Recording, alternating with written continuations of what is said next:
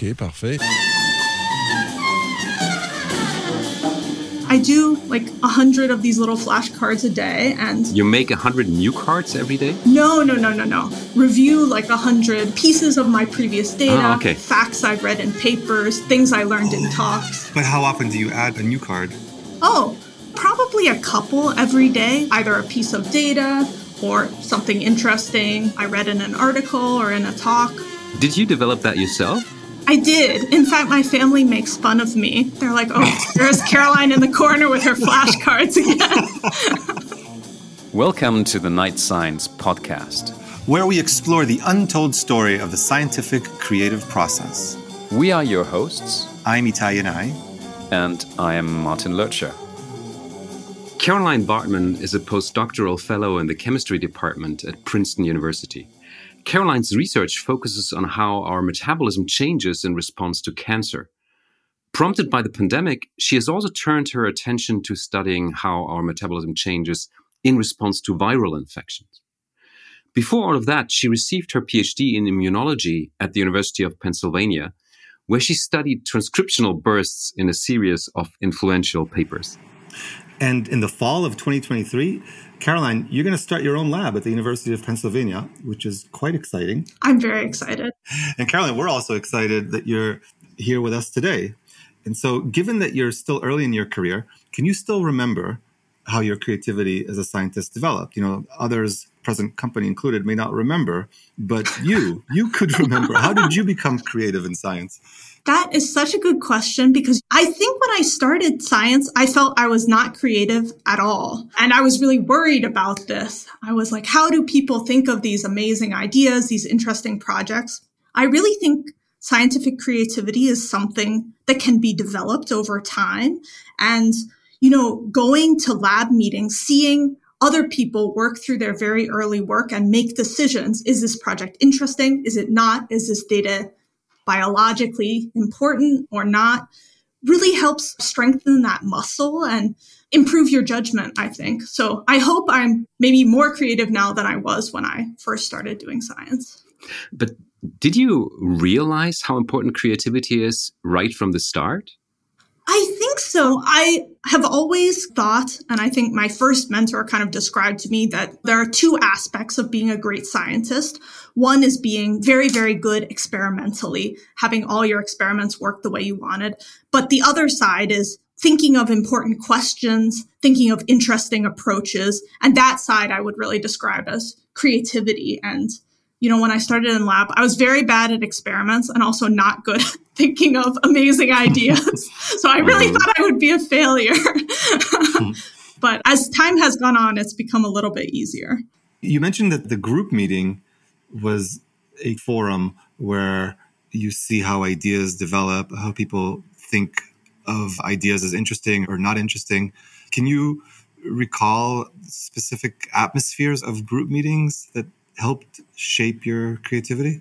Definitely. Yeah, I think group meeting is so important because each of our projects moves slowly, right? So if you're only learning creativity from your own choices or advice you get on your project, you'll make a choice every 3 years. So I think it's important to see other people go through this process. So for myself, I think one example that really stands out to me is in graduate school, I had written my first paper. I was casting around for a new project, and I came up with a project that I really loved. And my two mentors hated this project. And they finally got my PhD committee to have an intervention and say, Caroline, the effect sizes are very small. And also, we don't think this particular approach to this question is interesting. So actually, it doesn't work on either level. You know, I was very reluctant to give up this idea that I had thought of and loved so much. But that was really important for me to step back and say, you really have to evaluate objectively the biological interest and also the experimental effect size. And that was a moment when I had to judge myself more harshly and think more critically going forward about my projects. And then in the end, you didn't do that particular project? Correct. I switched to a new approach. Yes. I mean, on the one hand, of course, it's important to think about whether you have the tools to answer a question, right? Whether the effect size is large enough so that you'll actually be able to measure it, for example. But then on the other hand, and this is something that came up in previous podcast episodes again and again, on the other hand, it's really important that you're excited about something. And it doesn't really matter so much if the other people around you don't fully share that excitement. So, in terms of the technical difficulty, I think it was probably a good decision to cancel that project. But in terms of them not being interested, maybe that wasn't so important. Well, I think it's always a balance. Yes, I agree with you. Of course, everyone will say, well, I'm just a misunderstood genius. And, Einstein also was a patent clerk and not appreciated. But for every Einstein, there are also 9 patent clerks with bad ideas. So it's a balance. Like if someone tells you no and you feel inside yourself, no, I really think there's something there that they're not appreciating, then that really tells you something. Versus if someone tells you no and they explain their reasoning, you might say, well, I see what you're saying. Maybe my efforts are better spent on a different project. The Irish have a saying, if 10 people tell you that you're drunk, sit down. Exactly. Where I thought you were going with this story was that, you proved them all wrong. Not in this case, no. No, but of course, a majority of what we do in science is failures and is projects that we cancel at some point because they're not leading somewhere. So it can't be all success stories, I guess. So did you experience that you also need to be creative in order to make the decision to stop working on a project? Yes, I think so. I think that's also something that maybe people don't initially appreciate about scientific creativity. Conceiving a project is a huge creative step, of course, but also every decision you make along the way can be creative. Like, what does this data mean? What should be my next step? How could this relate to other important biological questions? And in stopping a project, I think you also want to consider, where am I going to spend my time instead of this, So that's also an aspect of creativity. Yeah. And I definitely agree with you that the conception of the project is not the only creative step. There's creativity all along the way. I think killing the project is an extreme example of creativity along the way. But what guides your decision, would you say, throughout the project? Like, how do you know when a change in the project is maybe too extreme, maybe you don't want to go in this direction? Do you have a kind of intuitive sense that you use, a particular protocol, like maybe you ask many people? How do you shepherd the project? Yeah. One thing that I do in general to help creativity, but in particular to think about my own data, is that I actually use flashcards and review flashcards. So say you do an experiment and you get a piece of data, but the moment that you finally finish analyzing that data, like maybe you just want dinner, you've been working all day. I think it's really important for me to come back to it another day or several more days in the future and think, what did this really mean? What did I expect to see going in versus what does this pattern of data look like? How does it relate to previous experiments? I also have flashcards for interesting things in the literature or in my colleagues' data that maybe aren't useful this moment, but could end up being useful in future. So that is a way for me to go back and reflect on what could be the most important next steps? What could be the big biological questions that this data could point towards? So when you say flashcards, how do I have to think about that? It's actually this program called Anki that I think medical students use to memorize a bunch of facts. Cool. But yeah, I do, like 100 of these little flashcards a day. And you make 100 new cards every day? No. Review like 100 pieces of my previous data, facts I've read in papers, things I learned in talks. But how often do you add a new card? Probably a couple every day, either a piece of data or something interesting I read in an article or in a talk. That's fascinating. So every day you add 2 cards and you review essentially all of them. Not even all of them. I have a few thousand at this point, actually. But isn't it a bit difficult to keep track of all those cards? I mean, it sounds a bit chaotic, to be honest. It is, and I don't use it like a med student does. I don't require perfect memorization. But sometimes you did an experiment a year ago, and it didn't really relate to anything. And at least for myself, maybe I forget that experiment, or I forget exactly how every experimental condition looked. But maybe I see that again a year later, and at that time it's relevant to something I've done recently.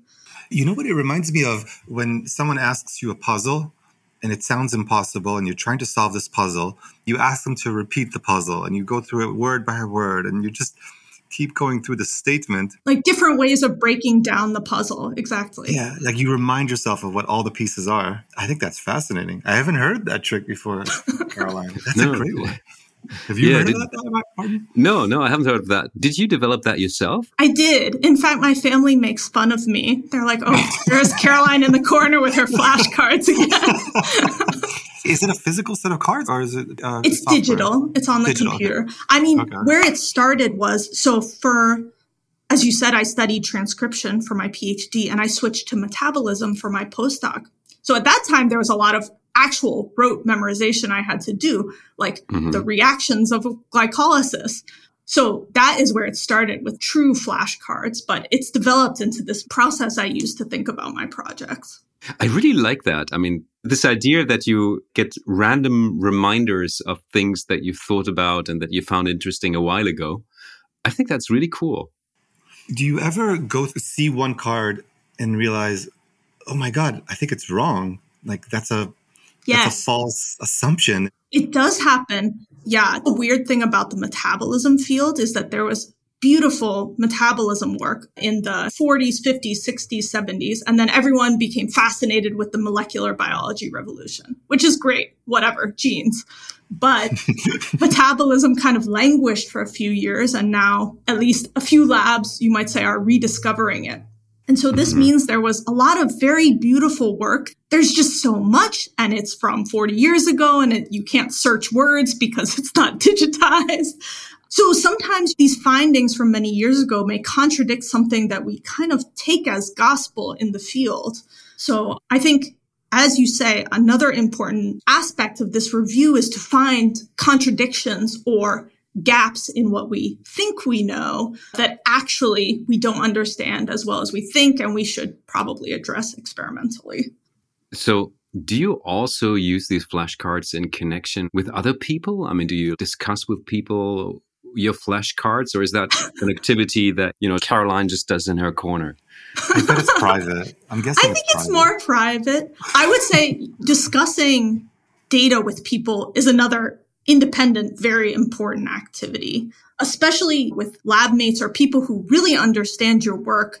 I'm a maybe solitary person and I like to think about my flashcards by myself. But whenever I have a challenge or a question and I talk to my lab mates, they always come up with perspectives I'm not expecting. And it really enriches the process of developing your project further, I find.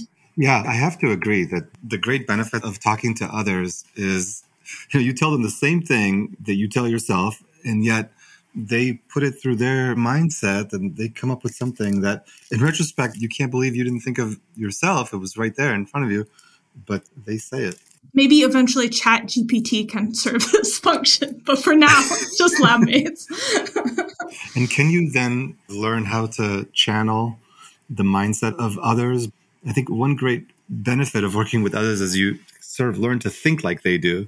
And then you put on your PhD mentor hat and think like they always think about a problem. Yes, I do think of PIs and trainees kind of like people and dogs in the 101 Dalmatians, where if you train with someone for long enough, you start to look like them mentally. But yeah, I guess I would phrase it in a different way. I think during the process of training, you learn what you like. And sometimes you see the choices someone made and you're like, that is not what I would have done in this scenario. I think this fact is interesting and I would have taken it in this direction. And I think those disagreements are equally as important as when you see someone and they made a really interesting choice and they did something unexpected. So I think the process of training is learning your own judgments and own opinions and strengthening those. So you're going to start your own lab relatively soon. What is the thing you are looking forward to the most when you'll become a PI? Yes, I think it's both a challenge and an opportunity, which is that my lab's amazing, but I'm used to talking to the people in my lab and having the support of a PI whose judgment helps shape projects. Like all of a sudden, that's me and then a bunch of new people that I haven't yet met. And I think how to convince people that my ideas are an interesting question, or of course, ultimately they'll have ideas of what they think is interesting and how they're going to shape the projects. I mean, you're basically setting up a new scientific community, which is very daunting, but also very exciting. What do you think your approach is going to be when you mentor your students for creativity? Great question. Actually, I recently spoke to a PI, Mustafa Mir, who started his lab a couple years ago. And he said what he liked to do initially is have a chat with the whole lab every day where they could just ask questions. Oh, all together or individually? All together, right, altogether. As a whole lab, but very informal. And they could ask, what is this metabolic reaction? Or why are we doing this project this way? Or what does this paper in the literature mean? Just informal, because people feel nervous to ask such questions. But if you wait a year to ask this question, it's going to be a big problem, right? Right. Yeah. And I think what's nice is when you first start your lab, it seems that the overall theme is the whole lab act as one. They all have a common judgment. But over time, what tends to happen, we talked recently to Stuart Firestein from Columbia, and he said that he likes to ignore, how did he put it, Martin? He likes to neglect. He likes to neglect his students. He's later in his career, and he likes to give them more freedom. So it's interesting how there are these two styles. Sometimes micromanaging is great at the beginning. You all work towards a common goal. And I think that's quite exciting. But it does change over time, perhaps. Understood. And as much as I'm sure I'll be stressed and want to keep an eye on how projects are going, I do think that giving some independence and space to try different things is important for building the trainees' creativity and building their own sort of enthusiasm and ownership of the project. So, Caroline, you talked about the flashcards, which I am so motivated to try now. I really want to do that. I think it will help me on a couple of projects. Is there something about the process that you go through as you meditate on these cards? Is there a form of thinking that you could put your finger on that you carry out in your mind that helps you figure out what the next direction will be? It's interesting that you phrase it as meditation, because I do think that another thing that is really challenging for me and everyone is, we have so many tasks and they're a compulsion to check things off the to-do list. But I think to make progress on projects, a lot of times you really need that protected quiet time just to do nothing. And sometimes you'll have that quiet time and you won't think of any good ideas, but you have to just accept that. Because if you feel pressure or have to move on, then you won't have the freedom to make these odd connections that you might want to make. This quiet time, some people call that time for incubation, which is a very important phase of any kind of creativity. Is that something that you consciously build into your daily routine? I do. Yes. I think it's really important. And I think the quiet incubation, and another thing I think is important, is then describing the stage of the project to someone else. Because in that description, you can tell, oh, this doesn't make any sense the way I was thinking about it. Or what would I say the main goal of this project is? It really helps you formulate and refocus. So I guess this kind of fits into you guys' paradigm of day science versus night science. Like the explanation maybe is the day science organized way, and then you need a unattached part just to make new connections. So you consciously divide your time into a day science mode and a night science mode, or is it mixed together, jumbled up? I think I try to make time for night science in every day. Then there's day science, and then there's actually doing day-to-day experiments. This stage of my career is odd, right? My postdoc paper was just accepted, so now I am trying Congratulations. to... Thank you. Very excited. Yeah. Hopefully it should come out in the next couple months. So now I actually have 8 months where I'm trying to start a few new projects or think of ideas that can ideally serve as the foundation for my new lab. So I'm really thoughtful. This is a great time for me to be on this podcast because I'm trying to think of interesting ideas that will be valuable for my independent work. When you're in this phase now of ideation, of trying to come up with new projects, are you trying to get inspiration and ideas from other fields? What's your relationship to the discipline that you're in versus the whole world of ideas? Yes. I think both. I think some scientists are very focused and some are interested in everything.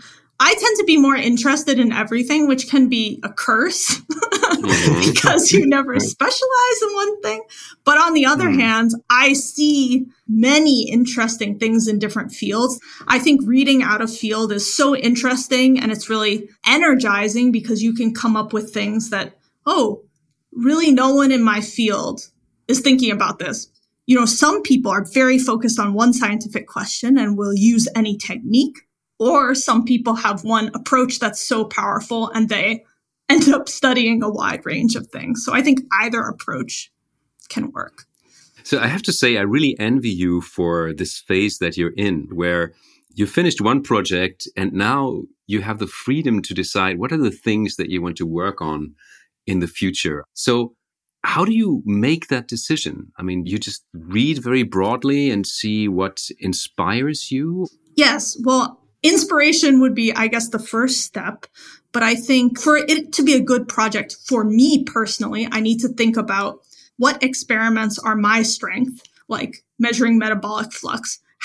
Which question can that contribute towards? And which question is this going to give us new understanding?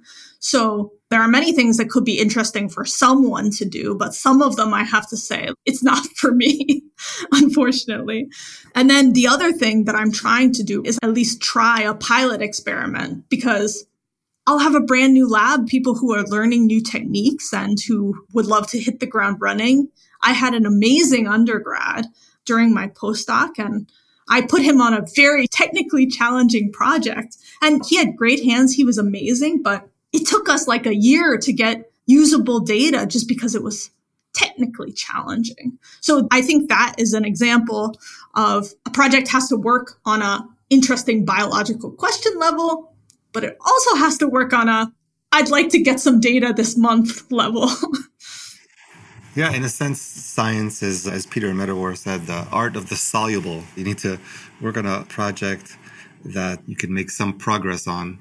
Exactly. Right now, there's something to be said for also working on kind of seemingly impossible one where maybe you'll only reap the fruits after a few years, but it will be very tasty fruit. Or, another strategy, me as a lazy person, I keep that insoluble project in mind and just keep going back to it and say has some technology come up that would now make this easier suddenly? It'll be somewhere on your flashcards and just pop up every year.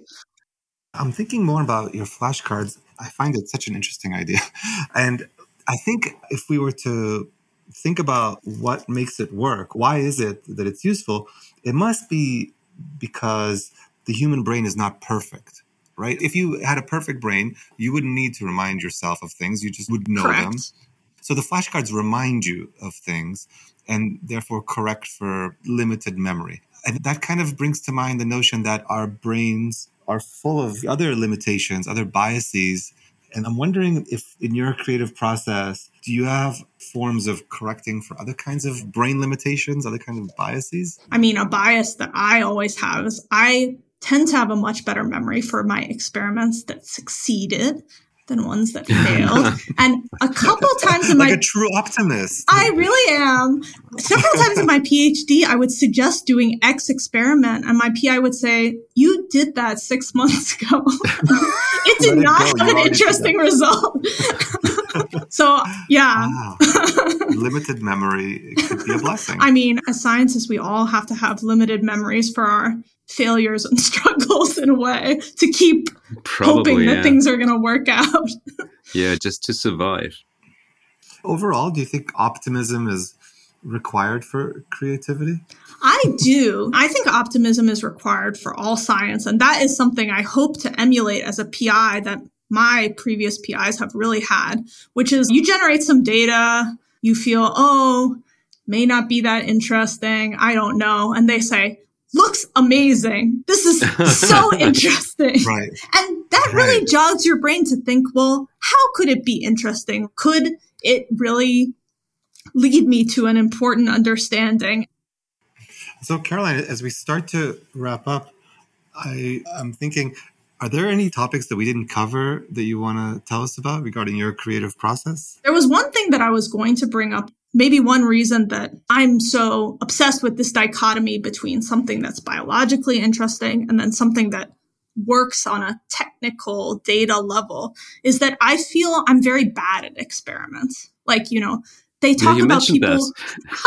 Yes, they talk about people with golden hands. I have friends like that. I am not that person, which is frustrating. But I think it has some benefits in that I focus on projects that are very reproducible and where the experiment is somewhat simple to do. Because for a good project, your core observation, your key experiment, you're going to need to repeat it a number of times, modulate different factors, do it in different systems. So in a way, I'm obsessed with the idea that your first observation, it has to be easy to do. It can't be a week-long experiment that you're going to do hundreds of times. Either your future results will be underpowered or you'll spend 5 years doing a project. So I think my failure to do experiments easily leads me to value things that are technically reproducible and easy to generate. Do you think it only lets you value those types of experiments, or do you think you also get ideas for other types of experiments because you're aware of these factors? There are projects that I would love to do, but are very challenging and time consuming. That is one reason I'm super excited to be a PI, because I do think that will help me fight those tendencies, because I can encourage someone else to do it. I think this limitation in doing experiments, this kind of constraint, makes you more creative because you now have to get around that. And also maybe it prevents you from falling into this rabbit hole of just perfecting a certain experimental method when really your time could be best spent in thinking of ideas. So I think maybe it's your superpower to not have the experimental superpower. Okay, well, that is a positive way of looking at it. I like that. Yeah, I'm kind of an optimist. Yes. I think that's actually a perfect way to end this conversation, with your secret superpower of not having the superpower of experiment. Caroline, this was fascinating. I think we covered so much ground, and I learned a lot, especially about the flashcards, that I'm going to look up this on-key business. Yeah. I'm also tempted now to have those flashcards. I think it's a fantastic idea. Thanks. I love it. Caroline, thank you so much. Thank you both. This has been so great.